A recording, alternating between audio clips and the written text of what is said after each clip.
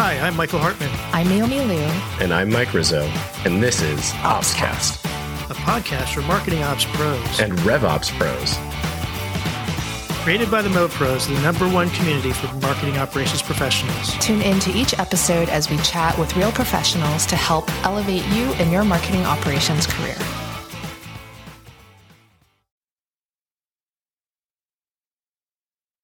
Hello and welcome to another episode of OpsCast, brought to you by the Mo Pros. I'm your host, Michael Hartman, joined today by my co-host, Mike Rizzo, and this is the year of... It's the year of the Mo Pro. Thank you for teeing me up really nicely this time. Well, I stole your line last time. I know you did, and I was actually kind of happy about it. Well, and I think our last one, which we're recording this the day our last recording went live, where we referenced the company where our guest is from, who celebrated Marketing Ops Pros. So today we're going to be talking about marketing ops strategy with Lindsay Roethlisberger, head of marketing operations and email at Zapier. Hopefully I got it right. You did. She's going to have to settle that debate. Is it Zapier or Zapier? So, but it sounds like Zapier is the right one. Lindsay currently leads marketing operations at Zapier, where she connects people, systems, processes to make marketing easy and effective. She has worked in B2B marketing and in the technology industry for over 10 years at a variety of companies, startups to large enterprises, and she's got a unique perspective from that. Helps her find the right balance of process, simplicity, and speed in how she approaches marketing execution. And she chose the career because she loves both the art and science of delivering helpful content to people at the right time. Lindsay, thanks for joining us today. Thank you for having me. I'm really excited to be here. And yes, it is Zapier, rhymes with happier. To make it easy to remember. That's a good way to remember it. Zapier rhymes with happier. I like that. We had I'll say cheers to that. So, I'm having an adult. Michael's feeling happier by the second. We had an agency or somebody reach out to us about how Zapier could potentially get involved, which was totally separate of how you ended up getting connected to us. And that person said, yeah, no, they have Zaps. And so they are Zapier. And I was like, yep. Oh, yeah. All right, fine. But still, to this day, I'm going to go back and forth probably, by accident. But now I know. That's okay. Fully admit I have misspoken that name many, many times. So, but I've always been happy with what we've done. So, okay. So, is many of our listeners. So one of the things we've been doing recently or on the podcast has been talking to people about their journey into marketing operations. And it really is still sort of blows my mind that there's not a common thread of how people got into marketing ops. So why don't we start there? Because you talked about how you kind of chose the profession, if you will. Why don't you just give us a thumbnail sketch of your career journey and how you ended up where you are now at Zapier? Yeah, sure. So I started off in marketing, mainly demand generation and event marketing early in my career. And it was right when marketing automation platforms were starting to become really powerful. And I worked at an organization where actually marketing operations or campaign execution was highly decentralized. So I was lucky enough to benefit from that in that I was kind of the go-to campaign operations person on my marketing team. So I was in the tool every day building campaigns, and I would work closely with marketing ops folks, and I would kind of envy them because I thought it was really fun and interesting to always be focused on those elements. Then I moved on to an organization where I was a digital marketing manager and a really large Oracle is the organization, really large organization where they had a really sophisticated marketing ops program. So got to kind of see how a center of excellence works at an organization and was always just interested in marketing ops. So my next role, I actually headed up marketing ops at a startup where I built the entire marketing operations infrastructure from nothing there. And that was it was a very sales driven organization. So it was a really great learning experience. And I think all of those experiences set me up really well to lead marketing operations at Zapier because we're growing really quickly. We're using a lot of new different types of tools and technologies that we bring on, and we're trying to find the right balance of like moving fast and then setting up to scale. So I think both of those perspectives at the startup and then at the large organization have really helped me be successful at Zapier. Right. So I have a question for you. I don't think I realized that you were at Oracle. So were you there before or after the Eloqua acquisition? I was there shortly after the Eloqua acquisition. Yeah. But I wasn't hands-on in Eloqua while I worked there because there was more of a center of excellence model. I love that. So there's a... Go ahead. Go ahead, Mike. I would love that you share this center of excellence sort of just commentary. Like, if you can, maybe, share a little bit about that experience and like really what does a center of excellence mean to you? One of the most and the reason I'm asking this question is that one of the most well-received, you think I must be vicariously absorbing Michael's adult beverage right now. I'm struggling to get my words out today. One of the most well-received sessions at summer camp last year was all about a center of excellence. And it was led by, MH Lyons, who's the CEO of Stack Moxie. And she used to work for Microsoft. So very similar experience in the sense that it was a large enterprise. So center of excellence was probably really important.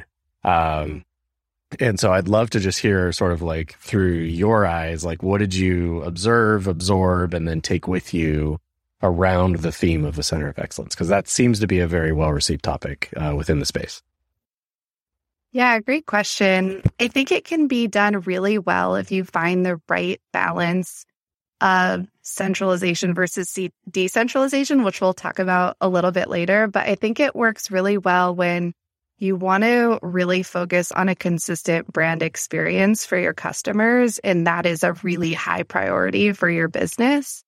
Some of the challenges, though, was speed and agility and experimentation. Like that was a little bit trickier because I had a lot less control over the design of my programs. They're very templatized.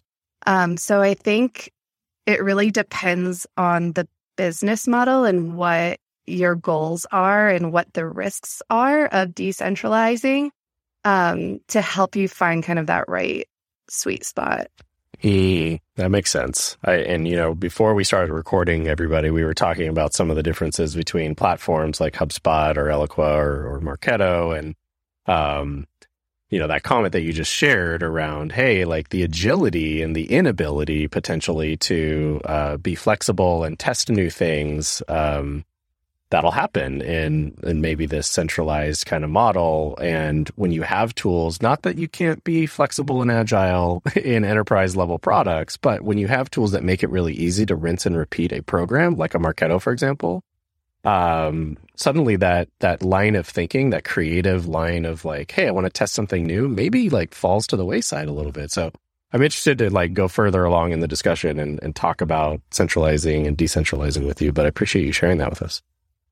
Yeah, so I think it's interesting. So I know I have seen different versions of what I would call central, sort of center of excellence or centralizing or decentralizing. I'm curious though, Lindsay, when you think of that, what does that mean for you? Like, because some of the people talk about the sort of the 4 pillars of marketing ops, right? Which portions of that do you think could be centralized versus decentralized? I know personally there are certain things that I really am really uncomfortable letting people outside of our core team control, things like segmentations and form builds and the processing that goes behind them. But I think there's a lot of other opportunities to sort of allow others into these systems and whatnot. But let's have your take on it. Sure. I'll share first my definition of how I define these two things, and y'all let me know if you're kind of aligned here.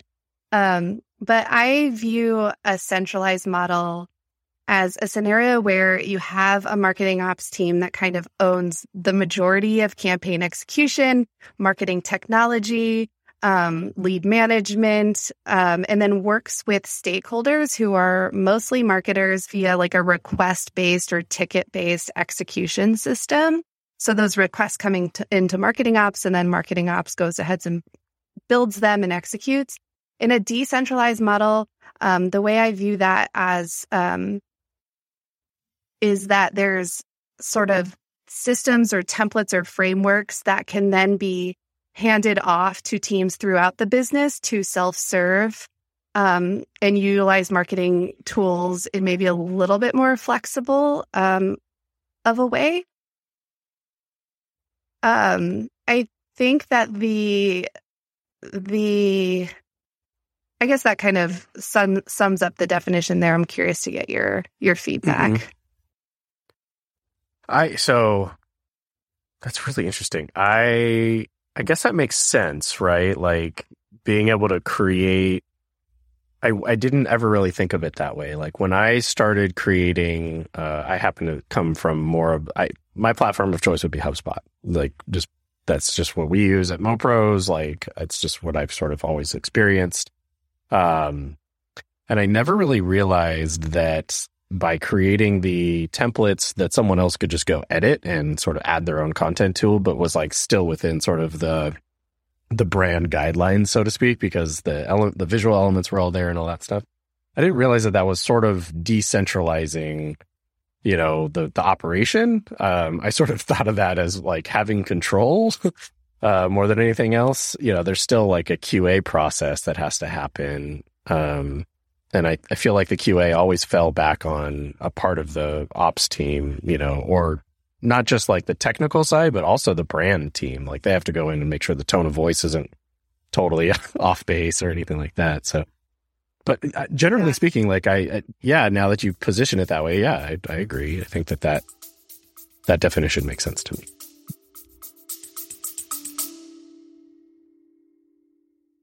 Hey everyone, it's Mike Rizzo here, and I'm interrupting your episode to bring you a brief message about, you might have guessed it, Mopsapalooza 2024, our second annual conference held in the vibrant city of Anaheim, California. We're hosting this hybrid event from the 5th of November through the 8th, and we would love for you to join us in person in Anaheim. But if you can't, please join us via live stream, courtesy of our sponsor, Accelevents. We're excited to offer an opportunity for professionals just like you to connect, learn, and grow among the best in the industry. Our event promises to be a highlight of the year, offering invaluable professional development experiences, live workshops, and of course, networking with your peers. Don't miss out on this incredible gathering right next to Disneyland in Southern California. Tickets are going fast. We will cap registration at 700 attendees. Secure your pass by visiting marketingops.com today, and we're looking forward to welcoming you to what is guaranteed to be an unforgettable event. It might just be the best event you've ever attended. But don't take my word for it. You can ask the community at any time. We'll see you there.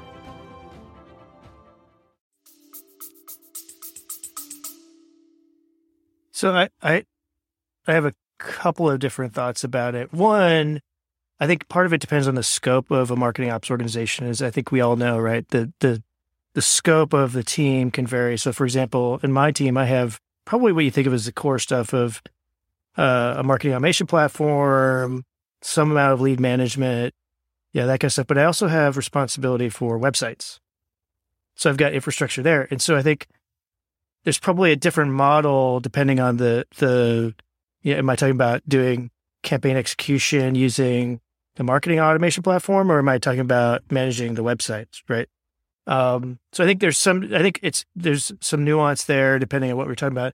The other, and I'd be curious to see if anyone's, I didn't get to the point where I got to implement this, but one of the things I thought I was working towards at one point at a previous organization was coming up with an idea of sort of a internal certification level. So having a core team that was sort of center of excellence, and then people in, say, the marketing teams or the event teams who are going to be, they could sort of earn the right to have access to more and more stuff and have a little more flexibility. So they could start out using templates for emails or landing pages, but they couldn't go beyond those, right? But then if they got to another sort of level of certification, they could then do like custom build emails and kind of there. But I go like, again, like I never really expected anyone to ever get to doing segmentation and doing sort of compliance stuff. Lindsay, I'm curious, have you ever seen that, like something like that, where you have that sort of tiered level of sort of distributed capabilities? I love that idea. I think that you're totally right. There are different types of things that are lower risk to decentralize. Like, I don't think I would consider decentralize my like lead management process or marketing technology administration or anything like that. But when it comes to campaign operations, if it's low risk and if you've created a really strong process and you have really good guardrails, and then handing off some of that execution to other teams can really free up marketing ops to focus on those bigger initiatives versus sort of being ticket takers or, execution arms of the org, then I definitely think it's a great idea. I love the tiered idea. I really like that idea. I think I've heard you bring that up once before as well, Michael. It's so curious when you were thinking about that, maybe for anyone who wants to explore it, were you thinking of creating your own sort of like criteria for becoming certified? Because like, I don't think you expect people to go take the Marketo certification just to be able to use the tool, right? But like, you teach them some fundamentals or something like that, and then they like learn it. So we did give it a fair amount of thought to the point where we were actually setting up, and we were using Marketo, so that's a good example. So we were actually starting to set up user roles or profiles that matched what we thought those sort of different levels would be. We hadn't gotten to the point of defining what those criteria were that they would have to sort of get to get there. But I do think it's sort of at the more significant level. I actually think that the idea of having a certification from that platform, if it's a platform-based thing, would have made a lot of sense. Sure. Right? At least the entry level, right? Yeah. It's not the admin kind of level, but it's if you're designing emails and landing pages that have to be responsive, or you're talking about personalization, things like that end up being not super complicated, but still require a little bit of like, you need to think through, how does this data flow in? How's it going to merge together? What's the user experience going to be like? All of those elements need to be a part of understanding how you then build things out. That I think is not a natural thing for someone who's just going, I just want to get, I hate to say it, like slap together an email and get it out the door. I also wasn't like, as much as I was uncomfortable with the idea of letting people have additional capabilities, like building their own segmentations and things like that, if we were doing email, I was never getting to the point where I was going to say absolutely not, never.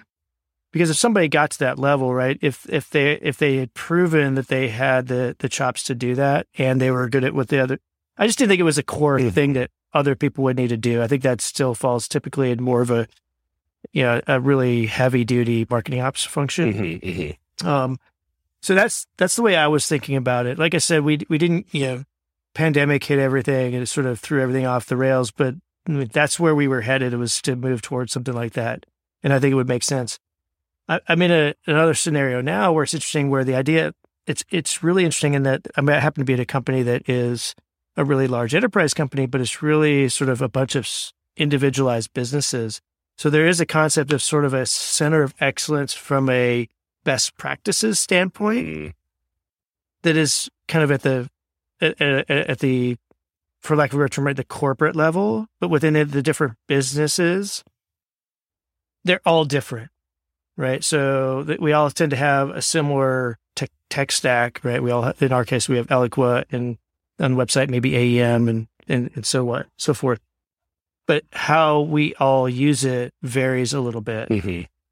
But there's an effort at the corporate level to have knowledge sharing that's going across. In fact, I have somebody on my team. Part of what we were doing to help him sort of grow and extend his capabilities was he actually is doing a presentation soon to that group to talk about a special capability of Eloqua that we're using that not many of the other parts of the organization are using. See, and I think that's super, things like that. Yeah, and that's super important when you like, once you get into, I guess if you're trying to go more decentralized, you need to do a lot of education in that regard. But I think fundamentally, it's like a role for marketing operations professionals in general to like explain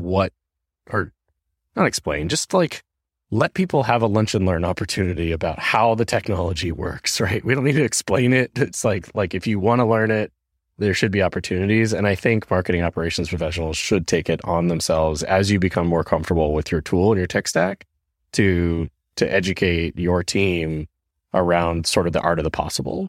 Do you do any of that, Lindsay, within sort of Zapier and your org today? Not just for your team members, but maybe a little bit outside your team?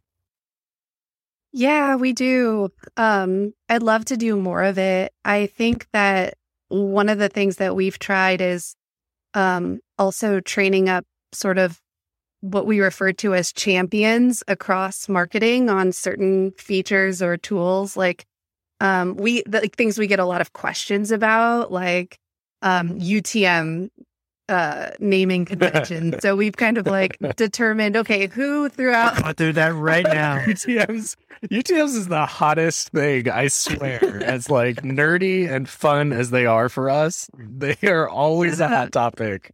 Well, the funny thing is, the irony is, do you know what the U in UTM actually goes back to? It's like a it's Urchin, which was the predecessor to Google Analytics. Wow. Urchin tracking. Sorry, metric. totally derailed.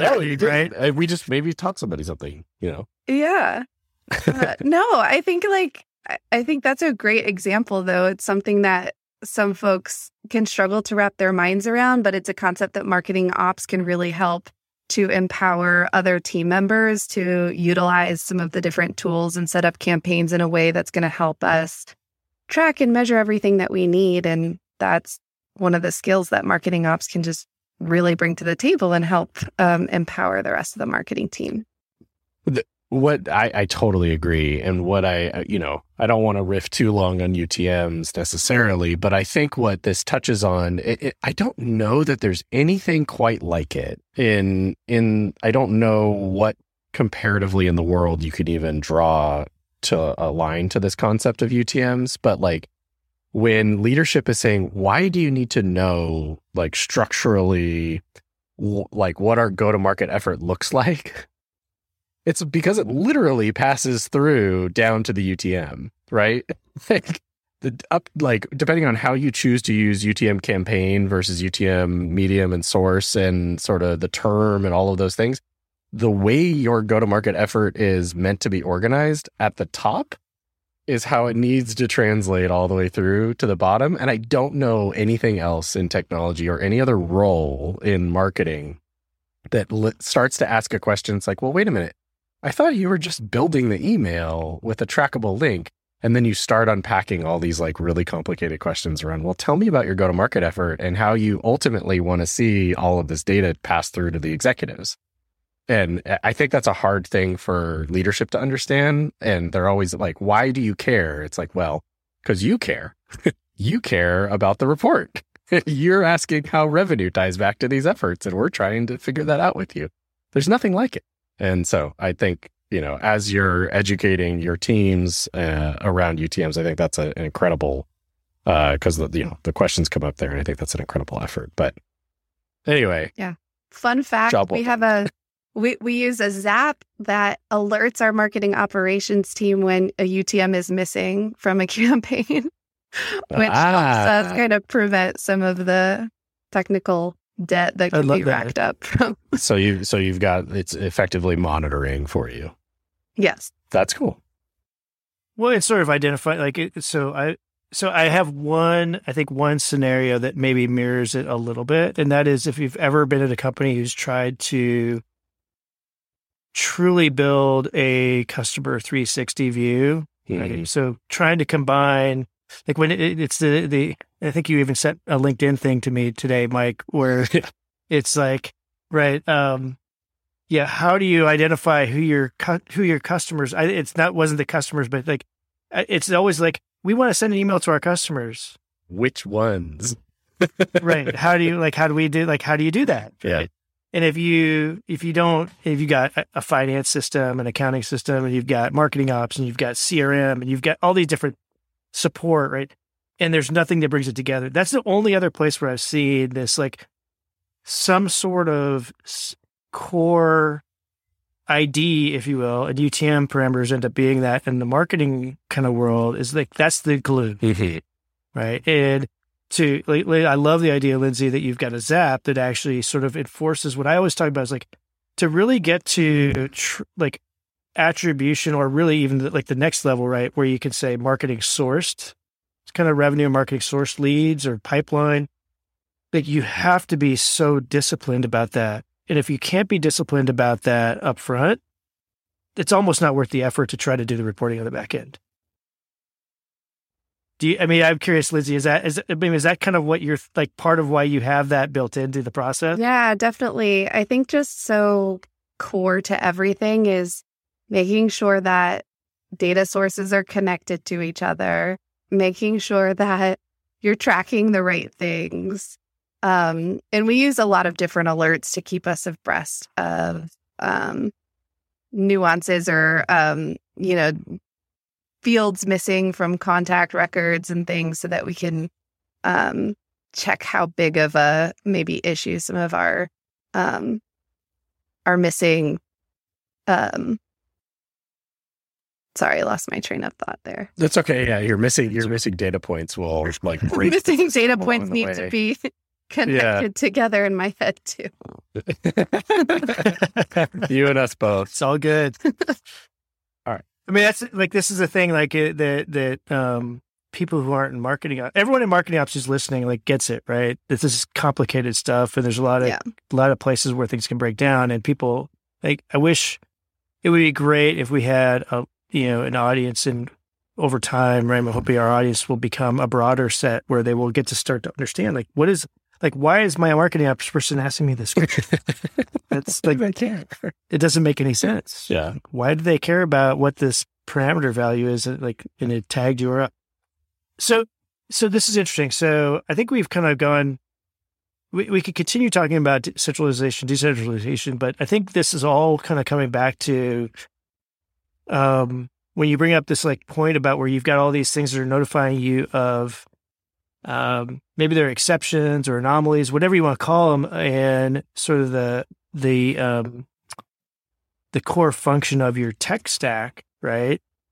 It's getting to, I assume it's getting to how do you identify where you've got breaking issues and then maybe potentially where you have opportunities to eliminate tech, right? Kind of like technical debt, right? Is that, is that what you're trying to address? Is that, talk us through kind of how you're using that and maybe even your own solutions. I'm really curious actually about that because now I'm like, oh, how can we use this for our own use?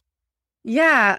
So on the topic of technical debt, which I think just goes so hand in hand with the level of centralization versus decentralization, because I think if you decentralize too quickly or not at the right time, you can really start to acquire a lot of technical debt. And so the way that I define technical debt is that essentially it describes what happens when you take actions to like expedite new functionality or features in your marketing automation tool, or you execute a new project or campaign that then you have to go back and refactor because maybe you opted to move really quickly and experiment first, and you kind of like racked up a bit of a mess along the way, which totally is totally fine sometimes. So I think it's all about finding the right balance there. But I think in marketing ops too, technical debt can start to creep up when you don't have the right level of process. So it's our job to create that process and those guardrails to help make all of our campaigns trackable, help make sure that our customers are receiving the right information at the right time and not conflicting messages. So there are a lot of issues that can arise if you don't kind of strike the right balance. Yeah, I have to agree with that. And when I was in the earlier part of my, I'd say I'm still early in my career in the length of a lifetime of a career, but in the very early stages of my marketing ops career, it definitely reached a point where every time I'd bring up the word process, like people would kind of like cringe. It was almost like a bad word. And the thing is like, I think this community fully appreciates that, because the guardrails of processes are what protects your business. It also protects the customer. And I love that you keep talking about, you've actually said it a couple times just in this recording alone, that your lens is the customer experience going to be one that, that is appreciated and valued, and you're looking at it through a little bit through how would they receive that. And Michael, you also talked about it, right? Like a responsive web design and all that stuff. I've heard sort of both ends of the argument that like a marketing ops person optimizes for, execution and to get something done and to be really efficient. And then I've heard very passionate, marketing ops professionals talk about, well, yes, we're doing that, but always with the attempt to think about, well, at the end of the day, is the customer getting what they need in the right time in the right way? And those two trains of thoughts can be very conflicting, right? So like optimizing for done doesn't always mean you're optimizing for the customer experience. And so I would argue that like the real, experts in the field, the leaders, the people who are going to stand out over time in this function are going to be the ones that are thinking about the protection of the business and the protection of the customer experience as you go to build these technologies. And so I appreciate that you guys are constantly thinking about it. And I have to say, as a user of Zapier, I feel like all of the effort at the brand level seems to be, focused on that experience as well. So that's I agree. Awesome to hear.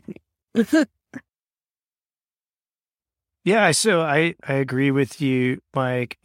I think it comes back to me, and I cannot remember where I heard this, right? I'm reminded like every time I talk to one of my teenage boys, and I have many of them, right? So, that, the work, like decision making is hard, not because there's a right or wrong answer, and it's hard to figure out the right answer. It's because there's not necessarily a right answer, and there's a lot of gray in the world, and there's trade-offs.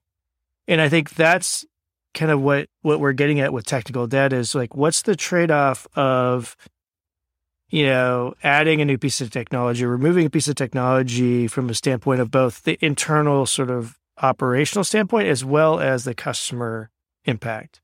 And I know in general, like I would trade putting complexity on the internal team to make it easier for customers just about every time, but that may not be the case. So I'm curious, Lindsay, when you think about technical debt, is it, how long have you been at Zapier? Just curious. 2 years. I think we've talked about that. All right. So 2 years. So you came in, there had to have been something in place. Like a lot of us have inherited sort of a tech stack. Yeah. How did you go about sort of assessing current state? Ooh, I love this question. Deciding like, how do you, did you identify you had technical debt at that point, like without like calling anybody out? but I mean, I think we all, like, I feel like I've inherited that in just about every place I've been. Like, but how did you go about sort of rationalizing that? Again, with the context of like, there's not necessarily a right answer, right? There is a trade-off decision that has to be made, and you have to be able to support that. Yeah, I think the first thing I do is look for signs of technical debt. I think when you join somewhere, there are somewhere new, there are some sure signs. Like some of the ones that stand out to me are team members are frequently worried that making changes will totally break things. There's a lack of documentation. So true. Yeah. A lack of accountability. So no clear admins or owners of specific tools. And then I think the biggest sign is that the marketing campaigns that you're trying to execute are taking a really long time to do so. It's kind of slow and inefficient. So maybe you're missing the tools that you need, or maybe there are too many data silos and you don't have the information you need in one place. Those are kind of the key signs, I would say. Yeah. Let me, on that last one, my only... Totally, I'm going check. The last one about things taking a long time, agree. My experience has been that part of that can be technology issue of things taking a long time. Part of it can be internal processes when it comes to not having clarity around who's got what role in terms of approval and sign off. Oh, totally. Too. Yeah, no, I definitely agree with that. There's like a organizational element, and then there's also like a technical execution element to that piece. So you got there a couple of years ago. How did you go? Like, I guess first question, did you go through sort of a conscious effort of evaluating, do we have technical debt, and then making a plan to address it? What did you go through there? I definitely did. And, started with a roadmap. I think technical debt is something that's not really fun to add to a roadmap sometimes. Because it's not sexy at all. No. It's like data quality, right? Yeah. And I think like you have to really consider, so you add it to the roadmap, you have to really consider, okay, what is the importance of solving this and what is the risk if we don't? And so on all of the roadmap items that we have, that we plan to address at one point or another, we always ask those two questions. Including technical debt, because some technical debt is okay as long as you're aware that it's there. I think the scary thing is when you don't know that you have it and then you start to see performance decline, or customers getting angry. So I think definitely just assessing it, being aware of it, digging, researching, getting it on a roadmap in a priority order. So can I ask you, you said customers getting angry. Just, I want to make sure. Sure. When you say customers there, are you talking about the people who pay your spend money with your company, or are you talking about internal customers? For those not seeing us, like I'm doing air quotes. I was referring to external customers, so customers who use the product. Yeah. Those are really the only customers in my humble opinion. Right? Yep. So, okay. So this is I have another sort of related question, which is, and this is something I'm sort of passionate about, and actually is sort of hitting me real time, is that roadmap idea. I think everyone wants to do a roadmap. That said, I think it's really, really hard because things like technical debt are hard to justify compared to things that are clearly, like, where you can really make an obvious connection to, we're going to do this work and we're going to increase revenue, or we're going to increase efficiency, or we're going to reduce cost. Whereas technical debt may be have some of the elements of that, but it's not as intuitively obvious for the people, especially if you're going to like a CFO, right? Mm-hmm. I want to spend X amount of dollars to fix this technical debt issue it's just going to be better. Trust me. Right. So how do you approach, prioritizing your roadmap items? I think that's really where I'm getting at. I've got an idea of how I do it, or I like to do it. Doesn't always work out that way, but curious how that's worked for you. I think that you're right. It can be really difficult and challenging. I think that what I try and do is take a top-down approach, meaning that I look at what are our goals as an organization, what are our goals as a marketing team, what do we need to be able to execute this year. Sometimes not all organizations have really clear marketing strategies, which then makes road mapping really difficult, and it can make you feel like you're kind of chasing around all of these different projects. Amen. So I've found that just partnering with marketing leadership to really understand what does the future look like, what do we want, what kind of experience do we want our customers to have, like what types of metrics are we linked, or what types of campaigns are we going to be running in the next few months? Like, it's so crucial to understand that, because otherwise prioritizing is just guessing. And so it can be challenging without it. So have you ever been sort of pushed to do sort of almost stack ranking of ideas? Have you ever seen that successful? Because I haven't. Yeah. So we kind of use a matrix approach. So we have like high importance, high urgency in one corner, and then high importance, low urgency, and then low importance, low urgency, low importance, high urgency. Those are kind of like the fire drills that maybe aren't that important to tackle right away. And I think using that to kind of classify projects that come into us has been really helpful. Yeah, I've done something similar in it. I haven't used the importance, but I've done like what's the expected benefit, right? And it's kind of got a range of, but you end up with sort of quadrants, right? And if you ever get to the quadrant that is low value, high cost, right? Then you're way ahead of the game. I've never gotten. Yeah, and then low importance, low urgency. We just automate all of that. So that's the other technique. That's an interesting one. But I think that's an interesting one of bringing in sort of importance or urgency to it, because I've never thought of it that way. Like I've always thought of it as more of and Mike will appreciate this, right? I think of it from a financial standpoint or an ROI standpoint, as opposed to a importance versus urgent. Like I think you're coming at it from what I would call like the Stephen Covey model, right? Right, important versus urgent, or was it the Eisenhower model? Is that the task management approach, right? Yeah. I can't remember which one of those it is, but yeah, I used to do the ICE scoring, basically like impact, confidence, ease, because I would use that on campaign execution as a growth marketer. And then I was like, well, like you can use that same sort of, methodology for prioritizing work on, MarTech stacks and all that stuff. So, but I like that model. All right, we need to have a whole episode just about different ways to prioritize projects within marketing apps. Right? That'd be great. And then maybe the follow up is then, like, what do you use to manage it? Then everybody's gonna get into a debate about like spreadsheets versus Asana versus ClickUp versus whatever. I know.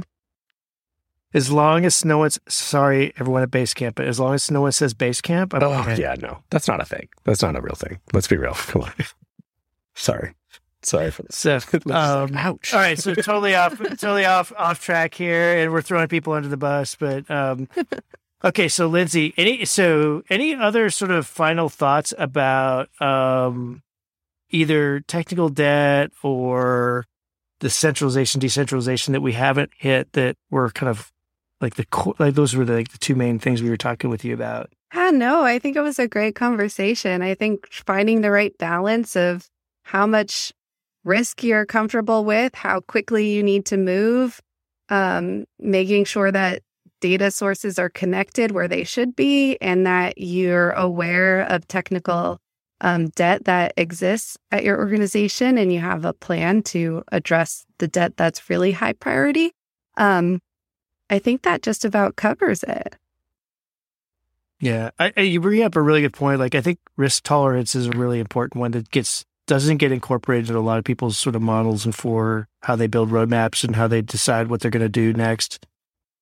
This is really interesting. Okay, so I'm gonna throw you a little bit of a curveball here, but this is a common question that we've been asking our folks. So part of the reason for the community, the MoPros community, is to help provide a place for people to learn everything else. But one of the things, and I know Mike has been working towards helping to build out like training and certification, an idea of that. If there was such a thing as a marketing ops certification and you were in charge, Lindsay, what would be like the one or two sort of non-negotiable, you gotta cover this topic? Oh, that's awesome. I love that you're doing that, Mike. Try. Yeah, it's hard. There's a lot to cover.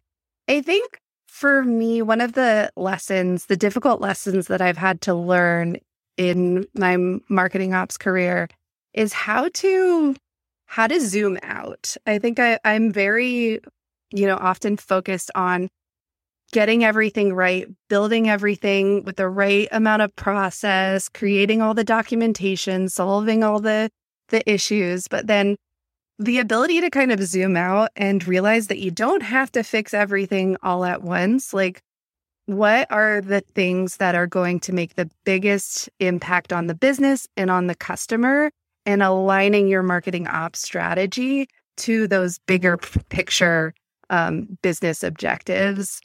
It's a difficult skill to learn. And I'm learning every day how to do that. But I think it's really important. Do you think that could maybe, like, just to poke at that just for a second, like, do you think that could maybe be influenced by just guiding somebody on principles of types of questions to ask themselves or to ask their team? I love that idea.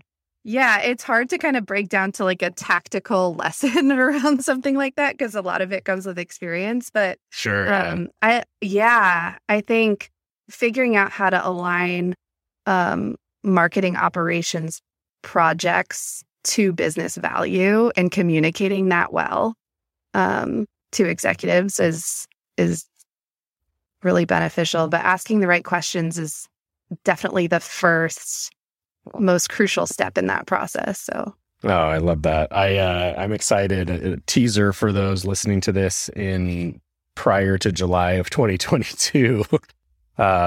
We at summer camp, we're going to have a workshop that will end with a game that is we're sort of referring to right now as like how to translate MOPS geek speak to executive like C-suite speak. And so through that workshop, by the end of it, like we're going to try to have some sort of output and learning lessons at summer camp for people to go back and actually, That's awesome. Have meaningful business conversations with their leaders. So we'll see. So valuable. Yeah. Well, thank you. I love that. But I think that ability to ask good questions and then to close your mouth afterward. It's hard. Use the 2 ears, not the mouth. Is a really underrated skill. I always think about back when I started my career in consulting, and one of the places I worked, we were very deliberate when we would do consulting projects. A lot of the consulting work was interviewing people, right? And we were very deliberate about. We would go into those interviews. We typically would have at least 2 people. And we would always have one person asking questions, the other would taking notes, and we'd alternate. But the biggest lesson I learned was that like shutting your mouth is like so important, which is also a sales skill, by the way, right? I mean, actually, it's funny because most people think of salespeople, the best salespeople is they don't stop talking. But the very best salespeople actually are really good at asking good questions and then shutting up, right? I agree. And I think we could all benefit from that lesson a little bit in terms of understanding what is important, because nobody likes dead space. No, yeah. So awkward. We should all just be quiet for 30 seconds before this episode ends. I'm just kidding. No, don't do that. Lindsay, this has been great. Thank you. That would be. Thank you for having me. This was so fun. Yeah, we're glad. Yeah, well, it's been great. So, Lindsay, if folks want to keep up with you or with what's going on at Zapier, what's the best way that they can do that? Zapier.com, sign up for a free account. You can also connect with me on LinkedIn. My name is Lindsay-Roethlisberger. And yeah, there you go. Look forward to connecting with everyone. Awesome. Well, thank you, Lindsay. Thank you, Mike. Thank you to all of our listeners out there for continuing to support us. If you, again, as always, we always ask for feedback, suggestions for guests, for suggestions for topics.